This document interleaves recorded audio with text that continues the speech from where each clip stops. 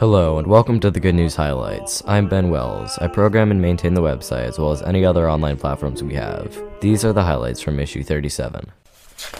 The Epiclesis by Avery Beidelsbach. The epiclesis is an act through which the Holy Spirit changes or transforms something into something else. The Church in the epiclesis of each sacrament expresses her faith in the power of the Holy Spirit. CCC 1127. The word epiclesis comes from the Greek language meaning invocation. The epiclesis is present in a few of the sacraments. For one instance, the epiclesis happens when the priest calls down the Holy Spirit to change the bread and wine into Jesus' body and blood. Another event in which the epiclesis occurs is in baptism. The baptismal water is consecrated through a prayer of epiclesis. The Father hears the epiclesis of the Church. The Spirit gives life to those who accept him. CCC 1107. When the priest prays over the person and anoints them with oil during anointing of the sick, the epiclesis occurs again, giving them spiritual and physical strength in their time of weakness. The epiclesis can appear in more sacraments than the ones specifically in this article, but they are still equally as important and should be thought about and recognized more. The Catechism states that during the epiclesis, the Holy Spirit hopes that the faithful, by receiving the body and blood of Jesus, may themselves become a living offering to God. CCC 1105. The word anamnesis, A-N-A-M-N-E-S-I-S,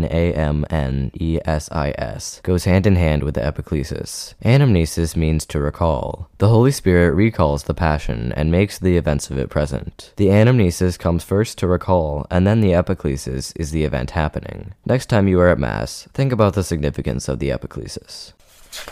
The Evangelical Counsels by Thomas M. Cabine. Perpetual poverty, chastity, and obedience. From a purely secular point of view, these three commitments may seem to be against common sense. Fallen man naturally wants to have an abundance of goods and pleasures, as well as to be his own master, as evidenced by the amount of time we spend on work and recreation, and the common Western view of a successful man or woman. The world praises the man who worked his way to the top, got rich, and now indulges in pleasures without a master telling him what to do or how to do it. Culture as it is in the West does not praise the humble Franciscan who begs for his bread and works among the poor. Many Catholic orders follow the rules of perpetual poverty, chastity, and obedience, called the Evangelical Counsels. Evangelical meaning from the Gospels and counsel meaning advised, the exact opposite of what we wish to do and have. Why? The Catechism of the Catholic Church, CCC, says, Christ proposes the evangelical counsels in their great variety to every disciple. The perfection of charity to which all the faithful are called entails for those who freely follow the call to consecrated life the obligation of practicing chastity and celibacy for the sake of the kingdom, poverty, and obedience. It is the profession of these counsels within a permanent state of life recognized by the Church that characterizes the life consecrated to God. CCC 915. There are some very important points and conditions in this short paragraph. Everyone is called to perfect the virtue of charity or love of God. One of the ways this is accomplished is by living the celibate life like the priesthood. By freely entering a permanent state of celibacy recognized by the Church and professing the evangelical counsels, one consecrates their life to God, a huge sacrifice, yet one with an eternal reward. By living a poor life, one thinks more on spiritual wealth. By a chaste life, more on spiritual pleasures, and by obedience, one discovers that true freedom and capability is found in obedience to God. The celibate life, though, is not everyone's vocation. This does not mean, however, that only those in the celibate life need to practice evangelical counsels. At the beginning of the previous passage from the Catechism, it says that Christ calls every disciple to follow the evangelical counsels. We need not be celibate to practice the virtue of charity and the counsels that help us attain it. In conclusion, you are called to actively love God, and by denying some of the pleasures of life, we can show our love as sacrificial, and we can better focus on our spiritual welfare. So I encourage you to consider if you are called to the consecrated life, all the while living a virtuous life with some help from the evangelical counsels.